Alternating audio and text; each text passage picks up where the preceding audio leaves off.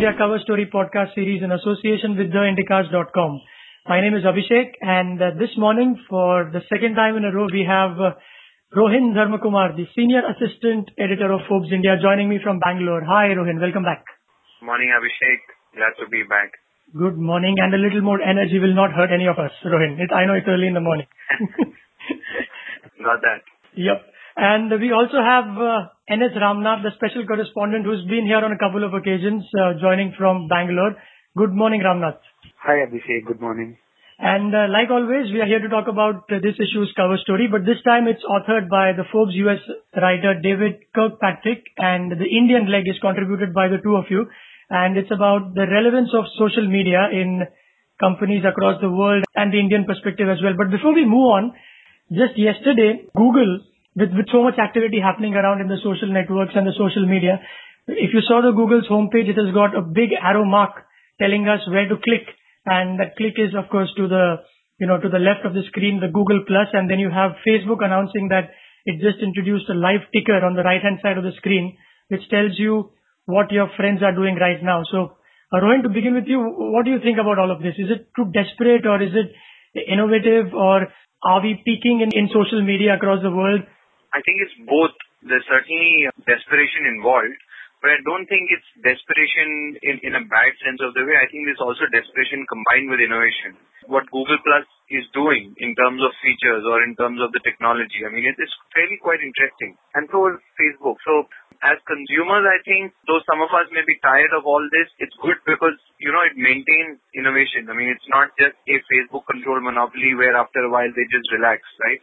So it keeps, all of these guys keep the pressure on each other. So I think it's a good thing to do. I mean, it's another matter whether all of us will use all these networks, but hey, none of us use all the competing products in any market, right?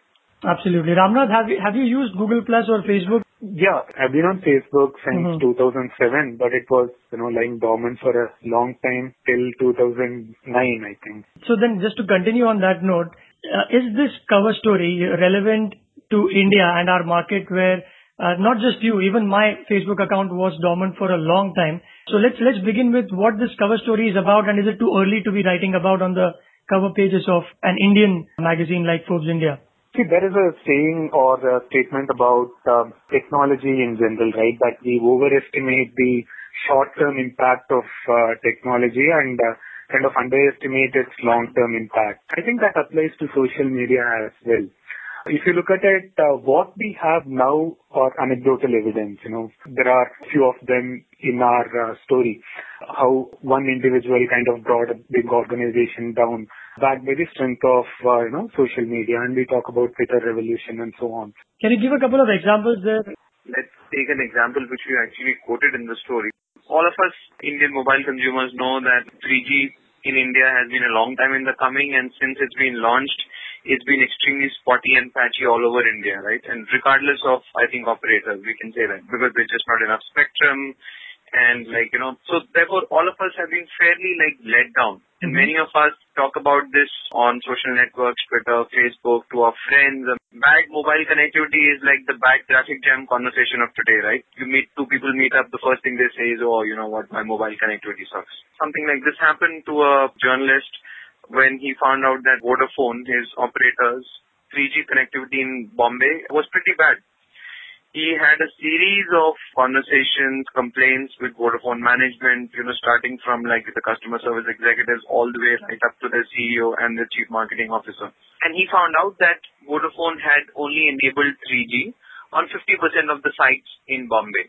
Let me kind of also clarify that there's nothing bad in that, because, a lot of mobile operators do a gradual rollout of any new service. It's not that one fine day you switch on a button and all your cell sites become 3G enabled. Right. But that apart, this journalist, he confronted Vodafone senior executives with this and said, what kind of service are you offering? And after a while, I think they probably got tired of dealing with this. So I think one of them, at least according to this journalist, offered him 2 months of service free on 3G. Businesses often do that. When you have a consumer, you say, okay, fine, stay with us.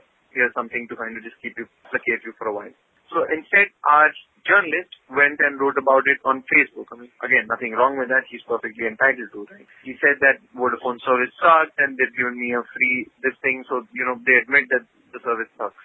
He had about 500, 600 friends. They saw it. Somehow, one of those friends must have either shown that to Vodafone or shown that to another friend who showed it to Vodafone. And once Vodafone got to know of it, it in some ways committed digital harakiri, right? Which is they went and sued this customer of theirs, saying, you have used bad language, you have harassed us, and you were broadcasting this on your Facebook page. You need to take it down, or we will sue you. And in that instant, this series of events, which till now had been mostly on a one-to-one basis, right? It's like a customer talking to a company. Right. Suddenly, it went from that to being a many-to-many actually, because what happened is newspapers got to know of it, saying that Vodafone sues customer. So you know what happens suddenly, right? I mean, the dynamics changes. It's not an angry customer versus a customer. It's like the big bad corporation, the Goliath, trying to use its money and weight to crush a single customer. And we all know where our sympathies lie whenever we hear of this, regardless of who's at fault, right? You know, it went to the newspapers, from the newspapers it went on to Twitter and Facebook, and everybody else started talking about it. So in an instant, it went from a, 1:1 to a many-to-many. And the thing about many-to-many is nobody's got control. Imagine a many-to-many conversation as a lot of people standing in a room, all talking at the same time to each other over a point. Now, it's a cacophony in the real world because it's really impossible for us to process that information. Right. But social networks like Twitter and Facebook make it possible because take a topic and everybody jumps in with their own opinion. When I say, what I feel about this, my friends argue back with me. Then they take that and they post it on their own pages. So, before you know, it had blown in the face for Vodafone. Right. An ill-advised move of suing the customer. Finally, they saw the mistake in what they had done and they withdrew the case. But the fact remained that it was, completely avoidable. It's not good PR. Definitely not. It's not good PR, and beyond that, it's also not good business because today, it's very hard to separate PR from business impact. Just like social networks make it very easy for us to kind of state our opinion, in the real world, it's also very easy for us to just shift our business. In the mobile world today, there's mobile number portability, right? So the cost of me leaving an operator for another or the time it takes to do so is not that big. So I think the line between PR and business impact is also becoming shorter day by day. Point taken. Just continuing on that thought, how much do you think social media has changed even in the past 5 years? For instance, I'll give you a personal example. A good 25,000 rupees were withdrawn from my account by a stranger who walked into a branch office of this particular bank where I had my account by, writing a check and forged my signature, and I had to email a few area managers and then to the CEO to get that money back. But today, I guess a tweet would have sufficed to get a response from the who's who from that particular company. So has social media, in spite of whatever limited there is in India, changed drastically even in the past 4 to 5 years after the advent of, let's say, Twitter? Abhishek, interestingly, for every example that you hear of how social media has worked, there are probably 10, 20 examples of how it hasn't worked. I know many friends who have complained on Twitter and on Facebook, and they could have been talking to a wall. They ultimately had to take the phone, have endless negotiations with the customer service guys, and then get it resolved. Whether it always works, that is still a question, which is why your earlier question on whether it is too early to raise this issue, that is very valid. And even from a company's point of view, I think mostly their social media strategy is kind of limited to having a Facebook page or a Twitter account. Right. And, when they hit 5,000 fans or, followers, they pat their back. But I'm not too sure if there is any metrics that actually measure the impact of having 5,000 fans, But like Rohan said now, social media can potentially point out errors in your core business. And the answer really is not, having a Twitter strategy or a Facebook strategy, but getting the customer service right. If I can use an analogy there, the point that Ramnath makes, think of an organization as a car's underlying chassis and engine. And think of social media as the outer cover or the skin that goes on to a lot of business models. Now, what happens is a lot of the organizations today, they think that social media or a Twitter account is something that they can just graft onto their existing business. And if that existing business does not have good customer service, then grafting a Twitter account onto it makes no difference. Because what really happens is that it's a company with bad customer service. and it will be a bad company with bad customer service with a Twitter account. Right. So therefore, it doesn't change much. So if you look at the companies that have great customer service, take a Zappos, for instance, internationally, or take a ClearTrip in India, or a Flipkart in India, for instance. These aren't the only companies with a Twitter account or a Facebook page, but they think that customer service is central to their business. And I think that's what people forget. So you can't one fine day sign up to Twitter and say that, hey, you know what, today onwards, I am customer focused. Right.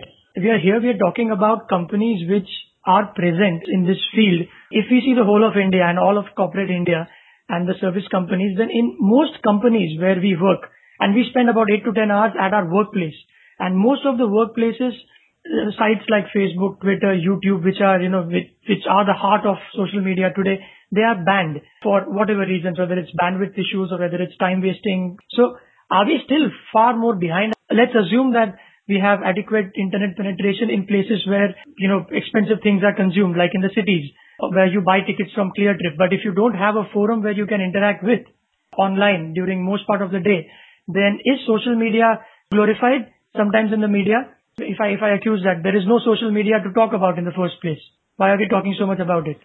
I mean, it depends on the company, right? I mean, if you're a manufacturing firm and if your job is to fix wheels on cars, I mean, there is no reason why a company should kind of give you access to Twitter, Facebook and stuff like that. Mm-hmm. And similarly, if you're in a BPO and your main job is to kind of process the transactions, your being in social media doesn't add any value to your core work. I think, a company management will be well within its rights to ban those things. But see, there are two different things, right? One is the example you mentioned earlier of a company using social media to kind of increase the level of transparency within the organization. And those things are usually kept within the walls of the organization. That is one part. Mm-hmm. And the second is, of course, the people who can gain from being in social media, maybe a guy in the marketing or PR, they need to have access. So I think we have to make that distinction. I don't think there's a clear answer. I mean, as Ram also said, there's no yes or no. I mean, no one can say with certainty, should social media usage be allowed for all organizations, for all employees? I'm not quite sure. Depends also on the roles that employees are playing. I mean, if it's a time-defined role with hourly deliverables, then sometimes social media can suck the time that you have to the cost of your deliverables. But for a lot of roles, where the work that you're supposed to do can come in at your own pace and you can keep, track of it yourself, I think the company should take a slightly more lax view.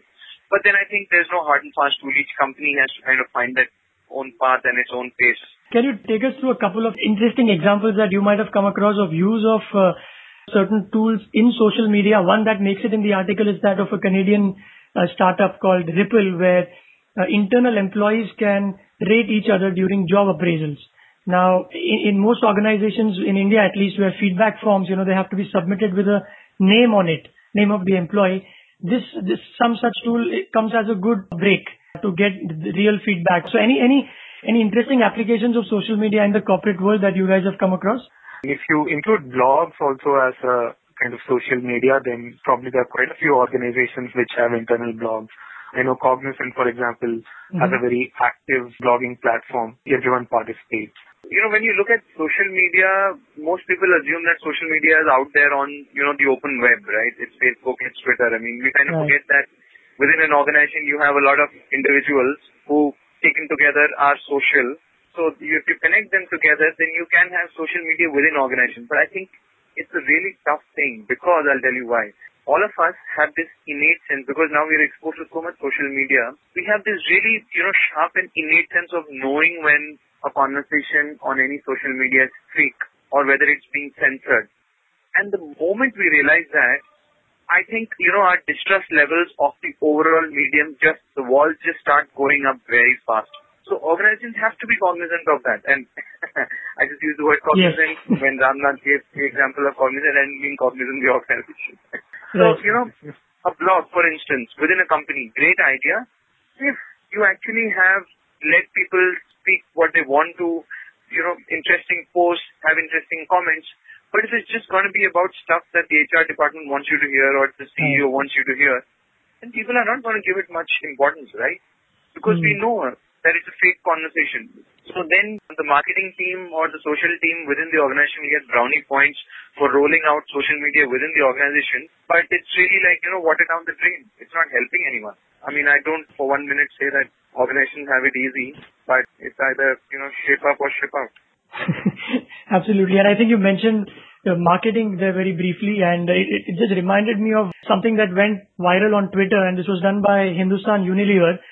For the ones who are listening and who follow cricket, recently when Michael Vaughan, a former England captain, he made a comment that when VVS Lakshman, an Indian batsman, was given not out, when he nicked the ball to the wicketkeeper, he said that perhaps the technology that is a hotspot, a technology which, detects these faint edges, it failed to detect because there was some Vaseline that was applied on the edge of the bat by Lakshman. And he, of course, meant it in pure jest. I think hardly a few hours later, Vaseline from Hindustan Unilever, from Unilever, in fact, they came out with an ad which said that, no, Mr. Vaughan, Vaseline is not applied on bats, but it is applied on, and then they gave 30 applications of Vaseline, and it went viral. It has got some 6-figure likes on Facebook, and these things cannot be bought overnight. So a couple of examples where people have got the marketing right, and so also in terms of getting the service right is Anand Mahindra, who is a very fervent tweeter, as many of us know, and there have been occasions where he's forwarded direct complaints to the relevant marketing guys, and he puts it out there in the open that, dear so-and-so, please take care of this customer because he hasn't had much luck in the service center and all of that. So some of it could be PR, but at the end of the day, if it helps the customer, no one's complaining. I think on that note, it's time to wrap up this podcast. Thank you so much, Rohin and Ramnath. Thank you, Abhishek. Great being with you always. Great. Thanks again. And all you listeners out there, like always, you can get this on business.in.com, the Forbes India's website, as well as theindicast.com. And you can find us on iTunes. Just search for Forbes India, and you can subscribe to us. All these podcasts are free. And to subscribe to the magazine, just message Forbes to 51818. That's Forbes to 51818. Thanks again, guys. Bye-bye. Bye.